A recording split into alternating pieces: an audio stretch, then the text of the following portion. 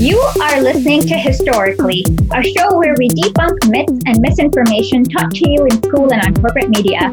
I'm your host, Isha. Today, we are going to welcome Daniel Kovalik again to talk about the human rights industry and the myth of U.S. intervention. Thank you again, Dan, for coming. Your last time we spoke a lot about the cases you did as a labor and human rights lawyer regarding Colombia.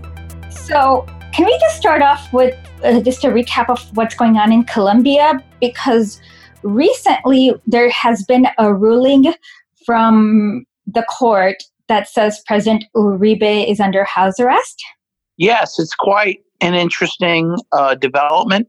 You know, many of us have been saying for years that Uribe was deeply tied into the paramilitaries in Colombia. There was ample evidence for that. Even at one point, he was listed in the top 100 drug traffickers by the U.S., an intelligence agency of the U.S., the DIA. And so, but what's surprising is that finally he may be being brought to justice for this.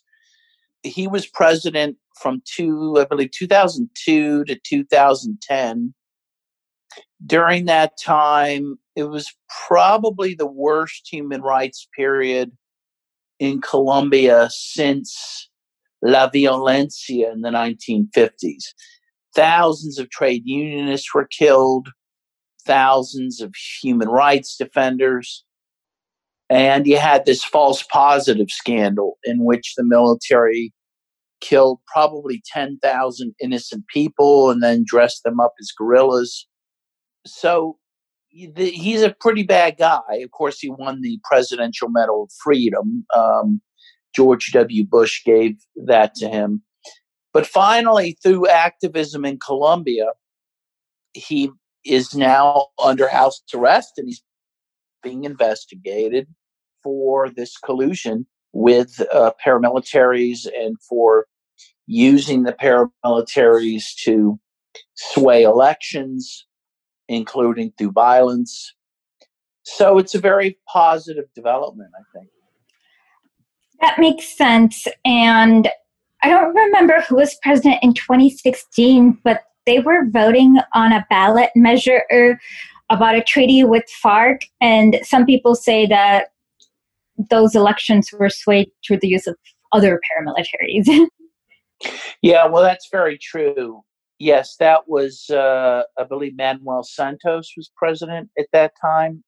He was Uribe's defense minister. And yes, again, there were many instances in which, you know, the paramilitaries essentially would coerce an entire town through violence to vote certain ways. And again, that was very common. That's been very common in Colombia for decades. So finally, you know, to have someone like Uribe brought to justice for this would be very, very welcome, I think. But of course, you know, being stateside here, I'd love to see, Juan Manuel Santos was the president at that time. So since the last time, you've written a book called No More War, How the West Violates International Law by Using Humanitarian Intervention to Advance Economic and Strategic Interests. And what popped up in my mind is Senator Chris Murphy's thread about Venezuela and the humanitarian crisis allegedly there. You know, like many so-called humanitarian interventions, in the case of Venezuela, it was the U.S. that largely created the humanitarian crisis that the U.S. is trying to use to justify overthrowing the government there. And so what do I mean by that? You know, since Hugo Chavez was elected in 1998, Venezuela had done an amazing job at reducing poverty, reducing extreme poverty, getting, you know, food to people who had been food insecure. And it's not just me saying this. The World Bank said that. The International Monetary Fund said that. They got a lot of kudos for the work they did to really improve the living situation of the vast majority of Venezuelan people. And, the U.S., which was trying to overthrow the government of Hugo Chavez, really since the time he was elected, their goal was to stop that sort of progress. And so they supported these management-led oil strikes in the early 2000s, engaged in a lot of activities to try to undermine the economy. And this was really ramped up under Obama in 2015 with the first round of sanctions against Venezuela. And Donald Trump has only tightened the screws on Venezuela with more sanctions, which have really cut Venezuela off from a lot of the worldwide economy and from international financing, including from the World Bank and the IMF. For example, recently, Venezuela asked the IMF for a $5 billion loan to deal with the pandemic in Venezuela. And the IMF denied it. And it was clear that the U.S., played a role in making sure that happened. And in 2017, just going back a little bit, Donald Trump really increased sanctions on Venezuela, again, really targeting on Venezuela's ability to get international financing. And this was very devastating for Venezuela. They were effectively cut off from medicines, life-saving medicines, from food. And there was a study done by the Center for Economic Policy Research, otherwise known as CEPR. It was co-authored by Mark Weisbrot and Jeffrey Sachs out of Columbia University. And they concluded that in a mere 1 year period from 2017 to 2018, 40,000 Venezuelans died as a result of the increased sanctions against that country. And they estimated that based on the number of people who needed medicines that they could no longer get. And those included HIV medications, chemotherapy medications, insulin, supplies for dialysis equipment. And that's only in a 1 year period. And they estimated that many more would die in the year after. One UN expert, Dr. Alfred de Zayas, for his part in 2019, concluded that at least 100,000 Venezuelans had died due to those sanctions by that time. And so the point is that the U.S. has intentionally tried to cause suffering in Venezuela, tried to destroy its economy.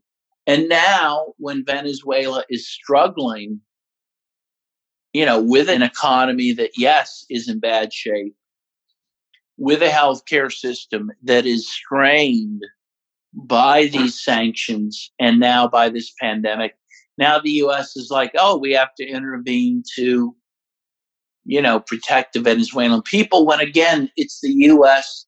which has helped to create this crisis there. Yeah. There are so many aspects of your book that is so good. I don't know where to start. It's funny that you mentioned that in the beginning, people actually thought that King Leopold, the guy who had the rubber quotas and chopped people's hands off, was considered a humanitarian. I also actually agree with you on Adam Hochstild's books. I'm like, Congo is horrific on its own. You don't have to do false comparisons to Stalin. Just come down. Right. Okay, so let's start with the human rights organization. You kind of talk about Amnesty International and how they opposed Mandela. And while we're at it, let's also talk about Human Rights Watch. Yes. Makes them not the objective arbiter of human rights? I know it's a stupid question, but please bear with me. No, not at all. I think it's a great question. I think because very few people, they don't even bother to ask the right questions about it because they don't understand how those human rights organizations work and work in the interest of really Western imperialism, if I can use the I word. Of course. So there's an interesting guy. He's a professor at the University of Illinois Law School. His name's Francis A. Boyle. And he was on the founding board of Amnesty International. And he ended up leaving there very disillusioned. And what he says, and once he says it, it's quite obvious. But he says, look, the first goal of groups like Amnesty International, the first goal is to make money, or, not necessarily profit, but make money to be able to have an organization, to pay people very big salaries and to, be able to send people across the ocean to different countries, that sort of thing. So they need money, and they're not getting money from developing countries. They're getting it from, foundations, very mainstream foundations in the West and in the United States. And they're getting some U.S. government money as well, for example, from the USAID. So immediately they're compromised, right? Because immediately they're going to be somewhat beholden to those people giving them money and to the West in general, to the developed countries that are supporting them. The other thing Boyle points out, so the other thing they want is, credibility. And when I say credibility, I mean they want to be thought of, well, by who? Well, by the people they raise funds from, by political leaders, again, largely in countries like the US and Europe, and by the Western media. They want to have a certain status, which makes sense. Of course, if you're going to be a human rights group and all you do is report on human rights issues, you have to have a certain standing, and again, they really care about their standing in the Western world. So again, they need to please all of the people and entities I just mentioned, which again creates a certain amount of bias. In the case, for example, of Human Rights Watch, they end up having very questionable people on their board, like the former Supreme Commander of NATO. Jesus, wait, is this the Nazi or the one after that? I think he was the one after. Okay. But obviously that guy's going to have a certain viewpoint on the world because NATO is, an arm of Western imperialism. It supports these interventions in other countries. And you can go through the list of the people on their board. There's a lot of people like that. And again, very prominent politicians.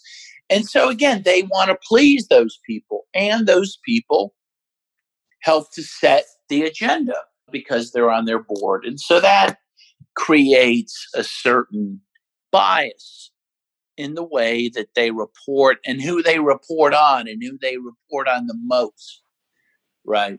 Oh, yeah. I mean, just 2 days ago, the head of Human Rights Watch, Ken Roth, baselessly accused Hezbollah of causing the explosions when it was basically an accident that had to do with an old ship's inventory that wasn't cleared. Right. The explosions in Beirut. Right. And no one was blaming Hezbollah. No one except him. Right. Yes. And he was doing it within minutes of hearing that this happened. Completely out there. Right. I mean, really so irresponsible for him to do that. But yeah, that's exactly what you see. And why? And he does that because he knows that will be a selling point for his organization. Again, with people in Congress, even with the president, And so these folks pander to the powerful. And ultimately, they end up supporting war and conflict instead of trying to prevent it. And then, by the way, both Amnesty International and Human Rights Watch, as I note in my book, both of them take a position of being neutral in terms of whether, for example, the U.S. should go to war against another country, right? No is generally the right answer. Right. No is generally the right answer. And by the way, the UN Charter and the Universal Declaration of Human Rights and all sorts of human rights covenants, they all condemn aggressive war. Okay, so it's not like as a human rights organization, whether someone goes to war or not against another country is irrelevant to your mandate. It should be, in fact, critical to a human rights organization's mandate, but they don't see it that way. So at best, they're neutral. For example, in the case of when the U.S. invaded Iraq in 2003, they, were very intentionally took no position on it. But then once the U.S. did invade, they told both the U.S. and the Iraqis to play nice with each other, right? Which is an absurdity. And that's one of the points I tried to drive home in my book. Once the war starts, despite international humanitarian law, such as the Geneva Conventions or the Hague Conventions, once the war starts, human rights abuses start, torture starts, rape starts. I mean, this one flows naturally from the other. And again, that is why the UN Charter, above all things, was created to prevent aggressive war, because the founders of the UN Charter understood after World War I and World War II that, again, all the evils that the nations are concerned about, human rights abuses, humanitarian law violations, genocide, all those things flow directly from war. So they understood that to prevent those things, you have to prevent war in the first place, right? But these human rights groups don't recognize that. This very basic truism, really. And then it gets worse, because then you have, for example, the NATO invasion of Libya in 2011. And in that instance, you really had groups like Human Rights Watch and Amnesty International, while they did not explicitly call for intervention, they certainly cheerled that operation and pimped information that wasn't true in order to lay the groundwork for that invasion. And I go through, those facts in my book, the untruths. And ultimately, Libya is much worse off today than it was before the intervention. There's no comparison. I mean, it used to be Africa's richest country, and now it's filled with ISIS. And I also see, for example, with Human Rights Watch, I know I can probably pick on them all day long, so I promise to go for it. Okay, yeah. I promise the audience that I won't pick on them all day long, because you guys will get bored. But for example, they actually wrote a report about the quote-unquote Uyghur detention centers, and they cited Adrian, who's a Christian fascist who believes that feminism is the same as Satanism. And yet, if you were to objectively compare, let's say, China with India, which are bordering each other, with what's going on with human rights with regards to Muslims, things that are happening in India is far more concerning, and Human Rights Watch doesn't seem to have a statement on Kashmir and the violence and the rule of law.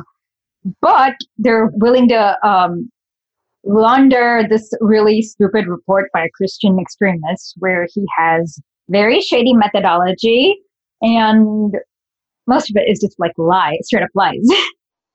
Yeah, well, that's exactly right. Again, how it works is these groups tend to vilify countries that are at odds with the United States and Europe. So they attack China's human rights conditions and Syria's human rights conditions in Iran. And they tend, not that they won't criticize India a bit or Europe or the US to some extent, but that is not their focus. They focus on countries that the US not only is at odds with, but also would like to invade, right? Exactly. So they're really the kind of vanguard or the handmaidens of war. They really help lay the groundwork for that. And again, Libya was a very key case where that happened. And now slaves are being sold in markets in Libya after the intervention. You know, an intervention that folks claimed was to prevent human rights abuses, to prevent genocide. In fact, what happened was you had human rights abuses committed en masse by NATO, by the jihadists it supported, and you had genocide against Black sub-Saharan Africans living in Libya as a result of the NATO intervention and as a result of lies told not only by the US, but by human rights groups like Amnesty International and Human Rights Watch that parroted lies about so-called Black mercenaries in Libya. Yes, Chad, mercenaries that did not really exist. They didn't exist. And in fact, Amnesty International later said they didn't exist. And in fact, they were Libyans were darker skinned. Right. And some were Africans who came from sub-Saharan Africa to Libya to work. They had work visas. And they were there as construction workers, for example. They weren't mercenaries. But that lie helped propel the war and also propel the genocide, which ended up happening once the jihadists started to take over Libya. They began to kill Black Libyans, to depopulate entire Black towns, to put Black Libyans in jail en masse. That was all the result, not only of the intervention, but the lies that, again, some of these human rights groups peddled at a very critical time. I mean, really, those groups should have lost all credibility after that happened. You know, people like Kenneth Ross should have been fired. Some of those groups should have gone out of business because it was shameful what they did. Instead, they doubled down. So, for example, Amnesty International USA ended up hiring a State Department official who helped push for the war in Libya. They hired her after the invasion, again, which I detail in the book. It's just insane. I mean, and now they got rid of her, or she resigned when there was huge protests by people, peace activists who said, "What are you doing hiring this person?" But, you know, it's evidence of this very incestuous relationship, this revolving door between these human rights groups and the State Department, which really compromise their mission, I believe. Your book both talks about the UN framework and the Human Rights Organization. So I'm going to ask the same question for both of them. But for right now, let's just talk about the Human Rights Organizations. They seem to be focused on crimes or atrocities or violations by state actors, but we don't see them talking too much about non-state actors, like what Chevron is doing in Ecuador, or the fact that they privatized water in Argentina. So the fact that they won't speak on non-state actors, or very rarely they do, already like prejudices them against a more socialist government. Does that make sense? Yeah, well, I think that is true. I mean, I think that's a good point. They really don't.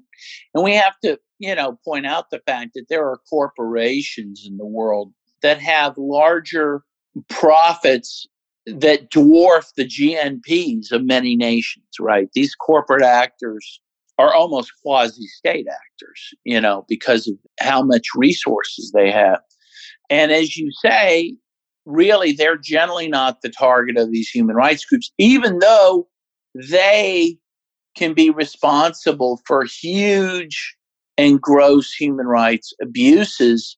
For example, to throw it out, to be more specific, look at the Congo, right? The Democratic Republic of Congo. You have companies operating there that have helped to stabilize Congo, that use child labor, that have used, these paramilitary groups from Rwanda and Uganda to take over huge swaths of Congo, resulting in the deaths of literally millions of people. And these are companies that many of them mine these rare minerals that we use in our cell phones and computers, things like cobalt and tungsten.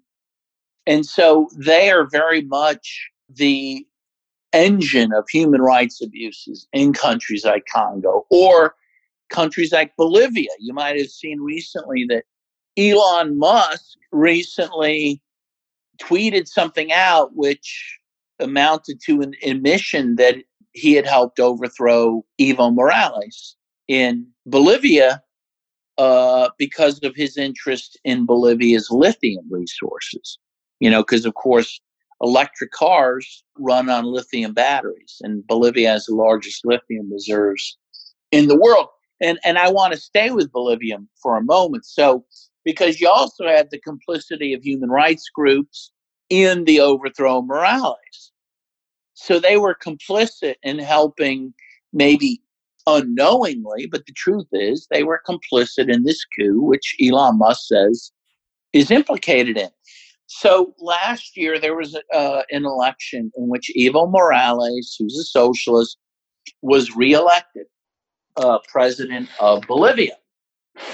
And very quickly, the U.S. State Department, the Organization of American States, and human rights groups like Human Rights Watch cried foul, said the elections were not fair, they were somehow rigged, and they based it on the fact that there was some delay between the actual voting and the vote count being released.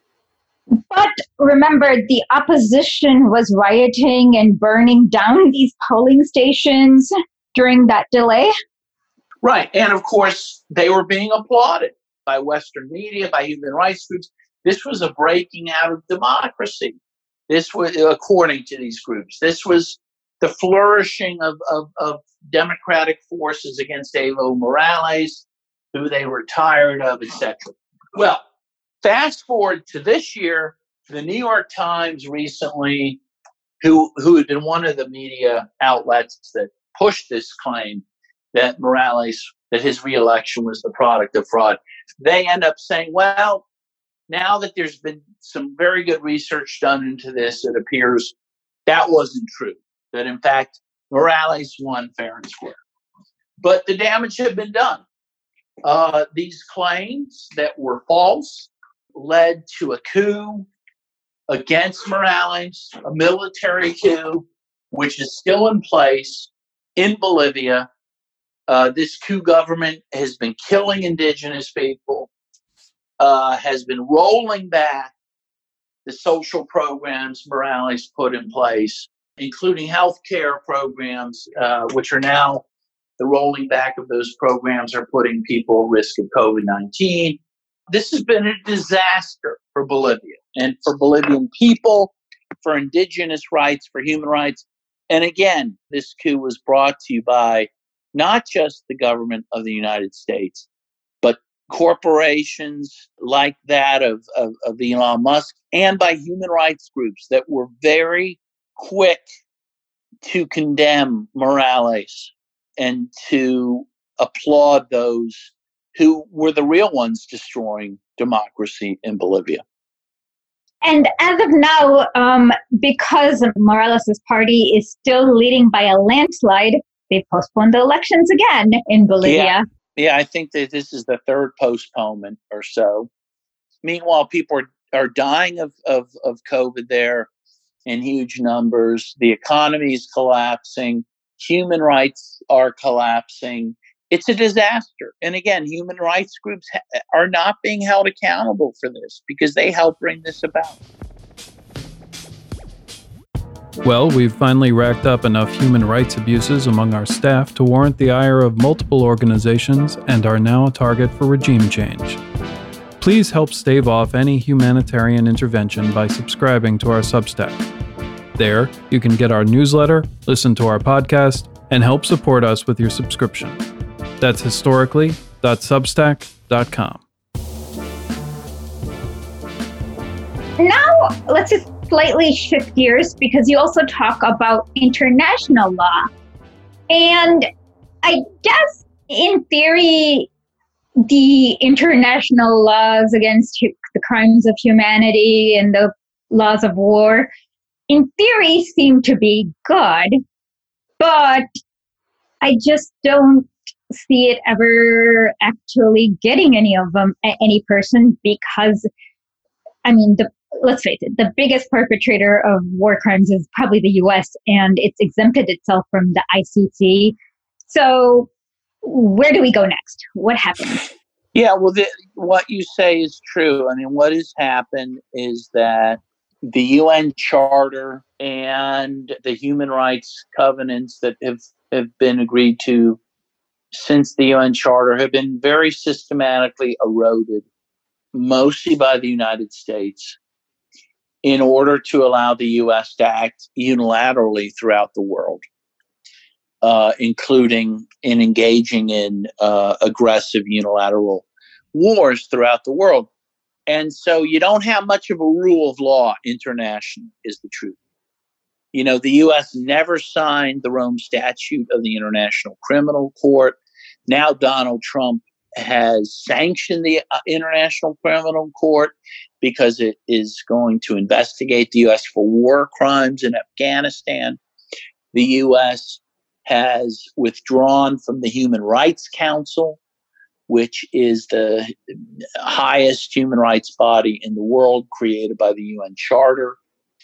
You know, so what countries like the U.S. have made clear to the world is that international law applies to everyone but themselves. And so what you have is the rule of the mighty against the weak. And that is a terrible situation. That is exactly what the world wanted to avoid after World War II, and that's why they set up the UN. So where do we go from here? I mean, I think ultimately the buck has to stop in the United States. The U.S. is the greatest threat to world peace in the world. It does not abide by international law. It is engaged as we speak in several different wars in the world, wars of choice too, not because we were attacked by these countries, but because the U.S. decided it wanted to invade them for various reasons. Again, all those things violate the UN Charter quite clearly. And there were 2 international polls taken recently in which people in, I think it was 60,000 people in 60 different countries were polled, and they, you know, resoundingly voted for the U.S. as the greatest danger to world peace. And again, I think they're right about that. So I think for us as Americans, it's up to us to hold our government accountable. We need to build a brisk peace movement that is going to say, look, we don't want the U.S. spending over $1 trillion a year on the military. We do not want to be engaging in these foreign interventions. We want our troops to be brought home, to build here, to rebuild the infrastructure here that's falling apart. To me, that's the best thing we can do. I think it's up to us to do that. And we have to say we want our country to be held accountable to international law in the same way we claim we want other countries to be. I like that you add the right to peace as a human right, because it is. I mean, if you're constantly getting bombed, you can't build anything else on top of that. No, of course. It's absolutely true.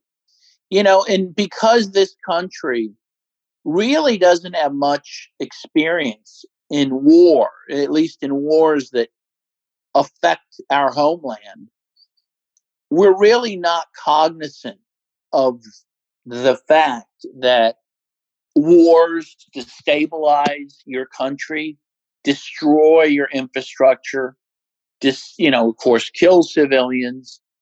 If you experience a country at war, it is a quite unpleasant situation, right? And so the right to peace is got to be considered. And again, the UN and the UN Charter consider it the most basic right, because without peace, you can't have a functioning economy, a functioning government. You can't have human rights. That should be obvious to people. And we need to impress that on people in this country. Yeah. Another thing that people don't realize is that the U.S. intervention comes with a lot of privatization, corporate welfare, and self-dealing, like no matter where you go. And the most frustrating thing is that I can smell the regime change propaganda from a mile away. It has not changed from the first Gulf War. It's the same exact thing. Why do people fall for it over and over? Well, it's a great question. I think there's a lot of reasons, but one comes down to this issue of American exceptionalism. This belief that the U.S. is a unique country in the world, this beacon of light, which, despite all of its faults, goes around the world to spread democracy and human rights. And Americans generally buy that this myth of American exceptionalism. And so they're quite ready to believe in the next lie, which will lead us to war, even though, as you say, nearly every war, if not every war the U.S. has fought, has been based on a lie. And at some point, usually it comes out publicly, okay, that was a lie, right? So now everyone recognizes there were no weapons of mass destruction in Iraq, okay? We claimed we were going to war there to get rid of weapons of mass destruction, which, by the way, many at the time knew that wasn't true. And even if it were true, that would not be a reason to go to war. But put that aside. Now everyone accepts the fact that wasn't true. But as you say, then when Obama wants to attack Libya, people believed all the lies told to support that war. Again, because Americans generally believe that our country operates altruistically in the world when there's no evidence for that fact. None. But it's a belief. And that's why, I wrote the book that I wrote, to try to dispel that myth, to try to say, look, if the U.S. is unique in any regard, it's that we are the most warlike nation that's ever existed. And that, by the way, is a direct quote from Jimmy Carter, who said that a couple of years ago. And it's demonstrably true.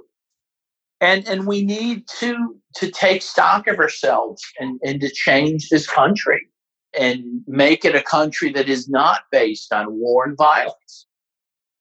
One thing you mentioned in your book is how there's only a certain type of genocide that sometimes gets prosecuted. But then there's also, I don't know, I guess, is it a new tendency or whatnot, where just not accepting everything the U.S. State Department says, earns you the label of genocide denier. I guess it's hard to give people a clear framework to evaluate things like, oh, it's a humanitarian issue, there's a genocide going on, when we know that half the time the U.S. completely makes it up. Right. Or that the U.S. itself is committing genocide, right, which is often ignored itself. Yes. I just have a good sixth sense. Like, I can sniff out national security propaganda from wherever. But how do you get that sixth sense? Well, it's a good question. I mean, because, the mainstream media is so unanimous in its support for U.S. foreign policy. that it is hard to get a good read on what's happening in other countries, to know whether, the claims about that country are true or not.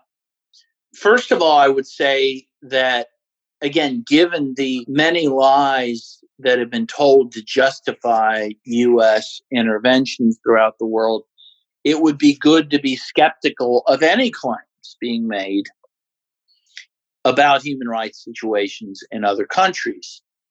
I would say that, and then starting from that premise that you're skeptical, I think it's good to read alternative press about what's happening in other countries.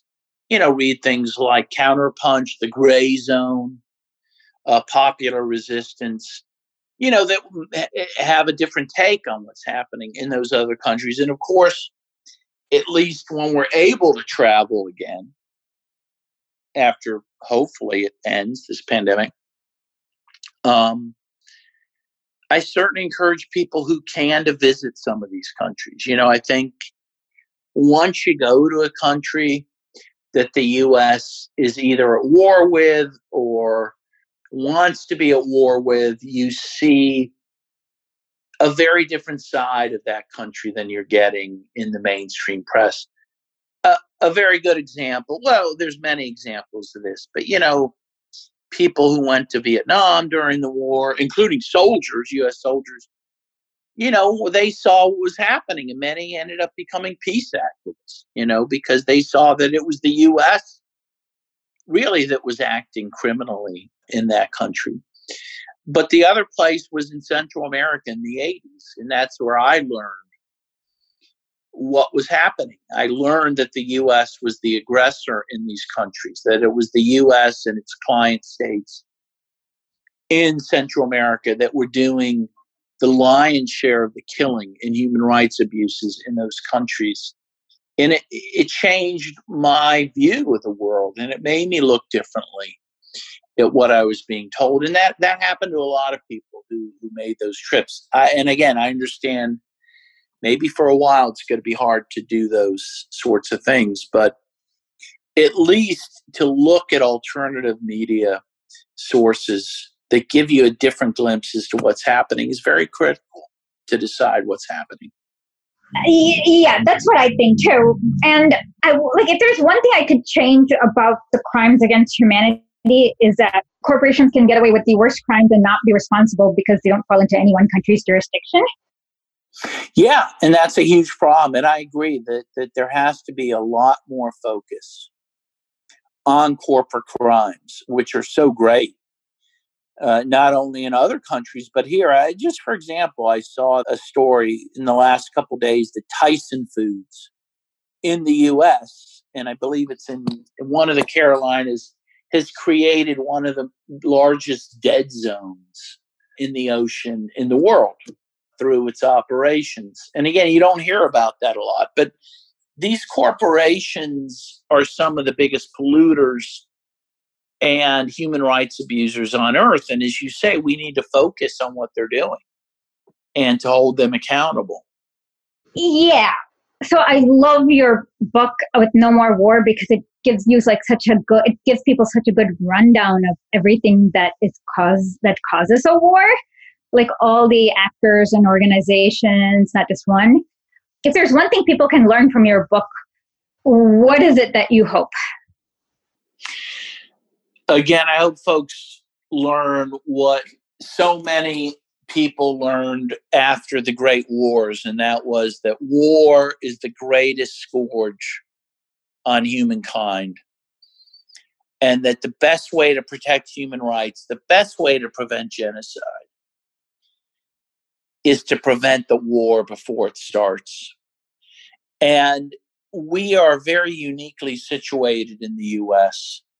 We have the privilege of trying to stop, again, the country that engages in war more than any country on earth. And that should be a huge priority for us. That makes a lot of sense. And what are you going to do next? What's your next book or project? Well, I'm not sure. I do teach international human rights at the University of Pittsburgh School of Law, which I'll be doing in the fall. I do write articles often for things like Counterpunch, which people can go to counterpunch.org to find. Wait, one quick thing. While we're all talking about free speech and cancel culture and all that, can we kind of talk about how no one talks about the right to organize a union as part of a free speech and how that's being violated worldwide? If you don't mind it, just for a few minutes. Yeah, no, I think it's important. And we don't even have to go beyond our borders to talk about that. I mean, right now, the U.S. labor movement has been declining for years. And the current National Labor Relations Board under Trump is the worst board that we've ever had. It's the entity that was founded in 1935 to protect workers' rights, and now it's been converted into an agency to destroy workers' rights. And I'm not being hyperbolic by saying that. But in addition, in our culture, I think, as you, touched upon, when people think of activism or they think of, trying to improve, living standards in this country, I think a lot of people don't think about unions as a vehicle to do that.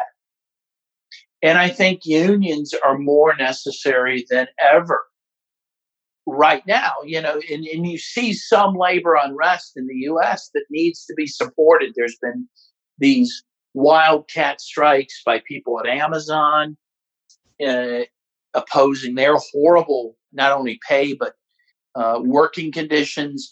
Even had workers at General Electric striking to force GE to make ventilators during the pandemic. Workers have a lot of power when they're united and they act in a united fashion.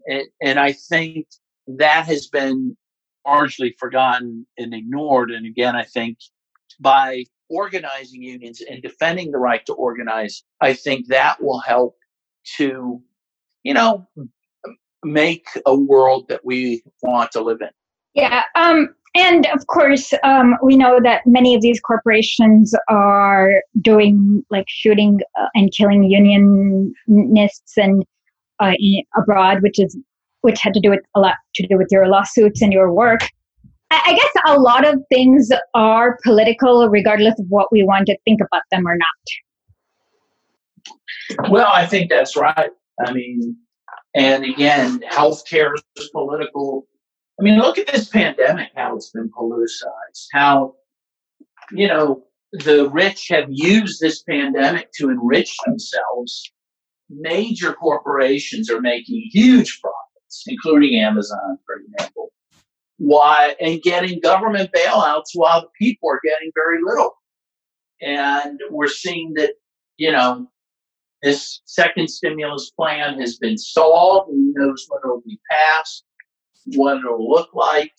But meanwhile, the rich continue to get richer. And it's, of course, very revealing that while our economy is collapsing, right, the GNP went down like 9% in the second quarter this year. That sets a record since the Great Depression. While millions of people are being thrown out of work, thrown out of their homes, the stock market continues to go up, which shows how disconnected, the wealthy are and their interests from the rest of this society. They don't care that the economy is collapsing, that ordinary people are out of work and sick, don't have health care. They continue to make money. And again, they continue to be bailed out by the government. So yeah, even this crisis, this health crisis, has been politicized in a way, which has really hurt average Americans. And that is something that I'd like to see people push back against. That to me is what I wish too. And I just am often frustrated by how easy it is to, I guess, distract people and how hard it is to organize anything here. But I guess we got to keep trying. Yeah, well, I agree. It is hard. We live in a land of make-believe in many ways. And I think just to speak the truth and to point out these facts that we are pointing out is itself a rebellious act. Again, when in a world full of lies, the truth is revolutionary. I think maybe Orwell said that. And I believe that. We have to keep telling the truth and keep people focused on what's really happening and what's really important. Thank you so much for joining us again. And we'll provide a link in the description box where people can find your new book. I loved it. It was very illuminating because of the like how he goes through all the details of the different actors instead of just like one, like U.S. government war. Like there are like 100 little machines that spin with that. Well, thank you. Thank you very much. I appreciate that. And I'm so happy to be on your show again. I'd love to do it again. Oh, absolutely. We should definitely do it again. And thank you so much. Have a good day. You too. Thank you.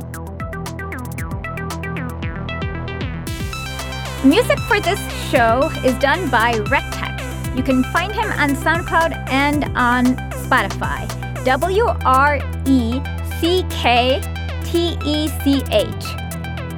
And thank you for listening to our show.